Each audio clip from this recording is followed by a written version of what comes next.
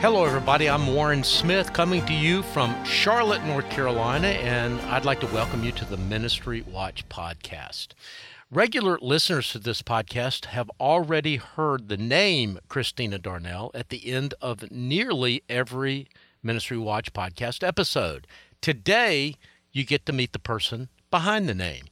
Christina is the managing editor at Ministry Watch and plays a vital role in our work. As managing editor, she's edited virtually every one of the more than 3,000 stories that we have published on the Ministry Watch website in the past 3.5 years. I don't want to do too much of an introduction because I want to let Christina tell a bit of her story herself.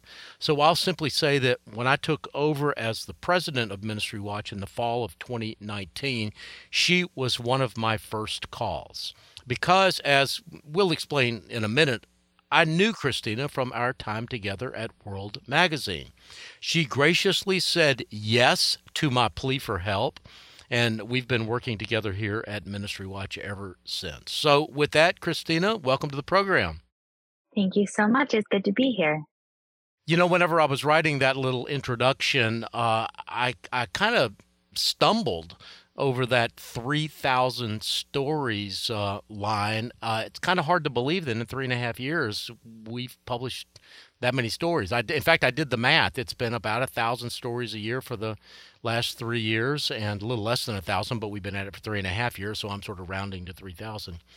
What I'd like to do, Christina, to get started is to talk about what you do for Ministry Watch, and then we'll circle back and talk a little bit about your background as well. I've already identified you as the managing editor. Say a few words about what you do on a day-to-day basis. Well, I do basically manage the stories that go on the website. So I get to edit the stories that our writers send in. We have a number of wonderful freelance writers. Also, keeping track of the stories that are out there about nonprofits that are going on about ministries. And then we either get to write those stories or we have a relationship with those organizations and we can run those stories ourselves. So I prep those stories, get them ready to go on the website along with pictures. And then I also get to put together the email blast that we have that goes out every weekday and is kind of our platform to get our stories in front of our readers. Now, preparing a story for publication, say more about that because I know what you do. The first step, or one of the early steps, is just to simply edit the story. That, Ministry Watch kind of has a style and a way we do things. You and I both learned that style to a certain extent from Marvin Olasky at World Magazine.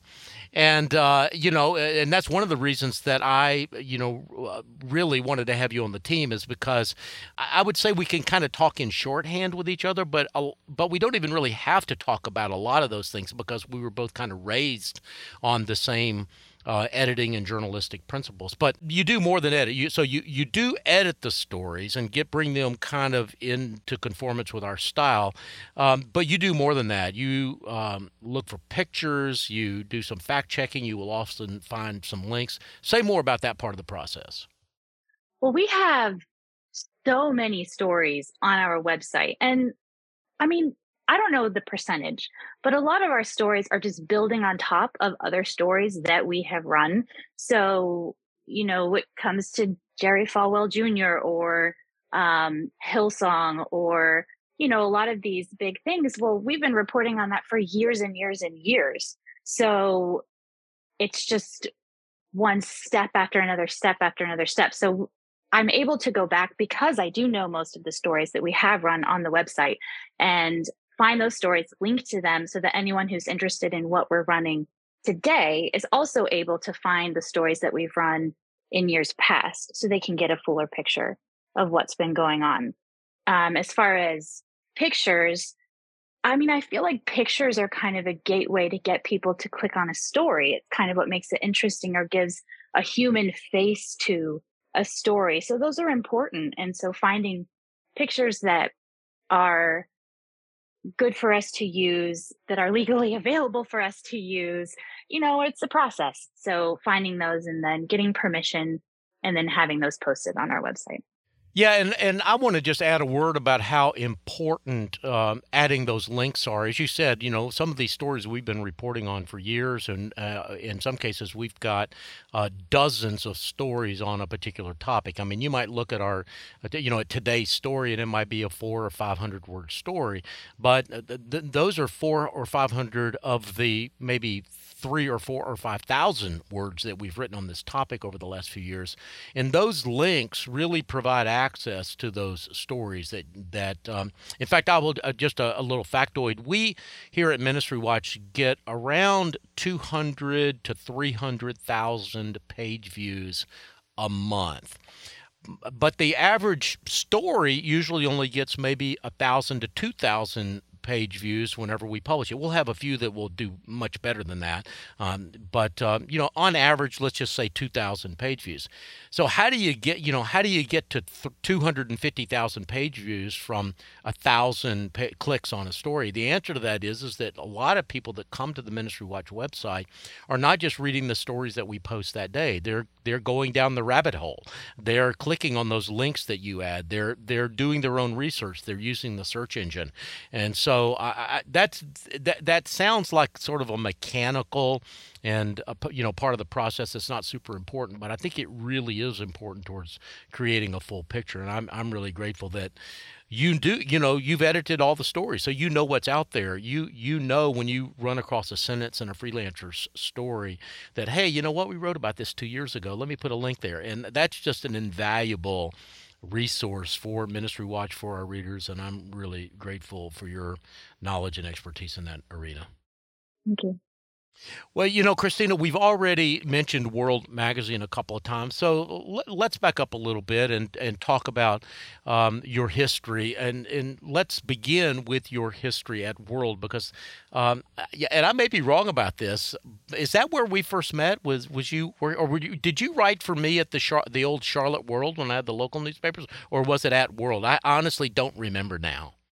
No, so I did not write for you at Charlotte World. However, we had a mutual acquaintance who connected me with you, and we all went out to lunch. And this was before I had pursued my master's in journalism. And I remember meeting with you for lunch and you talking about journalism. I walked away from that lunch thinking, I could never do that. It's like, I'll never be a journalist. And then fast forward a few years, and I was getting my master's degree. And then you connected with me about World Journalism Institute. And that's how I got connected to World. And then turns out that I have been able to do this. Yeah, well, absolutely. You've been able to do it and do it in an impeccable way. For those that are not familiar with World Journalism Institute, World Journalism Institute was founded by the former editor-in-chief of World Magazine, Marvin Olasky, who's a mentor of mine and, of course, a mentor of Christina's as well. And it basically is a boot camp for journalists. But it's really not quite a boot camp for journalists, because it's not. I mean, it is about basic journalism principles, but it's really more a boot camp in Christian worldview journalism, and taking the basic skills that most people already have when they come to World Journalism Institute, and layering on top of that an understanding of how a biblical worldview can inform the craft and vocation of journalism. And I have been blessed by World Journalism Institute, not only because you are a graduate and that made you a much more effective journalist for the kind of work that we do, but Kim Roberts, who is one of our writers as well, recently went through World Journalism Institute, and I think that was has been a tremendous asset for her life and her work as well. And we've used others over the years. I've certainly used others over the years at World and at the Colson Center where I was before. So you went through the World Journalism Institute, and one of the things that World Journalism Institute does is kind of cherry picks some of the graduates out of the World Journalism Institute classes and gives them either an internship or in some cases a job. Is that how you ended up working for World? I did. So I got an internship with the radio program that they had at the time that's now their podcast, The World and Everything in It. So I interned with them and then became their first full-time hire. aside from obviously their co-hosts, which was Nick Eicher and then at the time Joseph's Life. So I was able to work on their podcast for a number of years. And that's where I got to work with you as you were doing the Listening In podcast. And so we actually did a number of assignments together where I got to do the recording as the field producer while you did the interviews. That's right. I had absolutely forgotten about that. Okay, so you were at World in that was a full-time role for you at World Magazine. And how long were you there?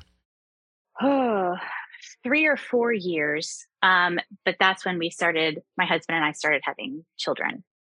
Yeah, so life happens. You get married, you have kids, and you kind of had to phase out. And for a while, I think you were a full-time mom. Is that correct? No, from there, I started working part time at the Charlotte Observer as a writer and then also as an editor. And that's when you reached out to me while I was doing that, and asked if I had any margin in my life for writing or editing. That's right. I do remember that now because I think, the Charlotte Observer, which of course is the big daily newspaper here in Charlotte, was going through a lot of transitions, a lot of downsizing, and I'm not sure if they were phasing out your job, but I think you were getting probably less time. They were ending it, so it was really great for me. So, tough luck for the Charlotte Observer, but good for me. So, given all of that context, now bring us up to speed. You are a wife, a mom. You've got 4 kids now, right? Right. Yes. I have Yeah. 4 kids, 8 and under, and we homeschool. And then I'm also able to work part time with MinistryWatch, and it's been the hugest blessing, and I love it. Yeah. Well, and I'm so glad to have you. I mean, it's just to have someone with your skills and your experience, and it's just been great. In fact, I sometimes jokingly, and I'm really not joking when I say this. I say that the superpower of Ministry Watch, the way we are able to do so much with so little, is because we've got a lot of homeschool moms on our staff. And that's not really true because we don't have a lot, but we've got you. Kim Roberts was a homeschool mom. Ann Stike, who does a lot of our reporting, her kids are grown, but she's also has been a stay-at-home mom over the years and has kind of been doing journalism on the side, and we've been really blessed with her talents and skills as well. Jessica Ederalde, same deal. She's a wife and a mother, and so moms are our superpower here at Ministry Watch, and I just want to say that. So, all right, so let's back up even further. You mentioned that you got a master's degree in journalism. Talk a little bit about that. What led you to that master's degree? Why did you want to do it? What were your goals at that time? Well, I remember my mom pushing me to do journalism for my undergraduate degree, and I just totally waved her off. I got a business degree, which was good for me. I got that at Liberty and then got into a business job, and it just wasn't for me. I knew I wanted something different and I wanted a creative outlet. And that's where I decided I had to go back to school for journalism because that's what I really wanted to do. I don't think I totally knew exactly what it entailed at the time, but that's probably good. Um, I got the degree at Regent. I got the experience I needed. Even as an introvert, that's where I got pushed out of my comfort zone so much. And it was fantastic. And now I look at everything I've been able to do while being a mom and a homeschool mom, and I couldn't be more thankful. Yeah, absolutely. And going back even further, as we kind of bring things to a close here, Christina, tell me about your background. Were you raised in a Christian home? When did you become a Christian? Give me some of those, those classic evangelical bona fides there. Okay, I did grow up in a Christian home, really wonderful, engaged, present parents, but I was thought to have been saved at 4 years old, baptized at 7. But it's an interesting story because it's really later in life. And it was even at World kind of being interacting with Susan and Marvin Olasky and just hearing the gospel a different way, a really clear way that's really when I can pinpoint that I was broken over my sin and repented and experienced this brokenness over what Christ had done for me. And so, even though my parents are still convinced that I was saved at 4 years old, I can tell you that it was really as an adult. Even after I totally had been convinced that I was, um, that Christ had saved me. So it's an interesting story, but one I'm really grateful for. Well, yeah, absolutely. And that's one of the beautiful things about the body of Christ is that we're all the same. We're all sinners saved by grace, and yet we're all different, that God deals with us individually, each in our own way. And so I just think your story's beautiful. I think all stories like this are beautiful. So, yeah. Well, Christina, I don't want to take up too much of your time, but I, wanted to give our listeners just an opportunity to get to know you a little bit, because you are such a vital, integral part of what we do here at Ministry Watch. People hear your name every week. You don't do a lot of original writing for the website anymore. You've got some bylines on the site for sure, but they were mostly early in your tenure with us, and mostly now it's you got all you can do to edit other people's work and keep the trains running on time, for which I am like super grateful. So my point is, people see your name a lot, but don't really know you or hear your voice, and so I'm really grateful. Thank you so much for being on the podcast today. I really appreciate it. Thank you for having me. Well, it's a pleasure and an honor to work with Christina Darnell and some of the others. You might remember a couple of weeks ago, we had Natasha Smith on this little extra episode. And over the course of the next couple of months, we're going to try to introduce you to other members of the World team. It's just a real pleasure for me to work with them. It's one of the great parts about, my job here at Ministry Watch. The producers for today's program are Rich Rosell and Jeff McIntosh. We get database, editorial, and technical support from Stephen DeBerry, Emily Kern, Kim Roberts, and Casey Suddeth. I'm Warren Smith, coming to you from Charlotte, North Carolina, and I should have mentioned that Christina also lives here in Charlotte or nearby, right up in Mooresville, North Carolina, which is a northern suburb of Charlotte. But you've been listening to the Ministry Watch Extra podcast today. Until next time, may God bless you.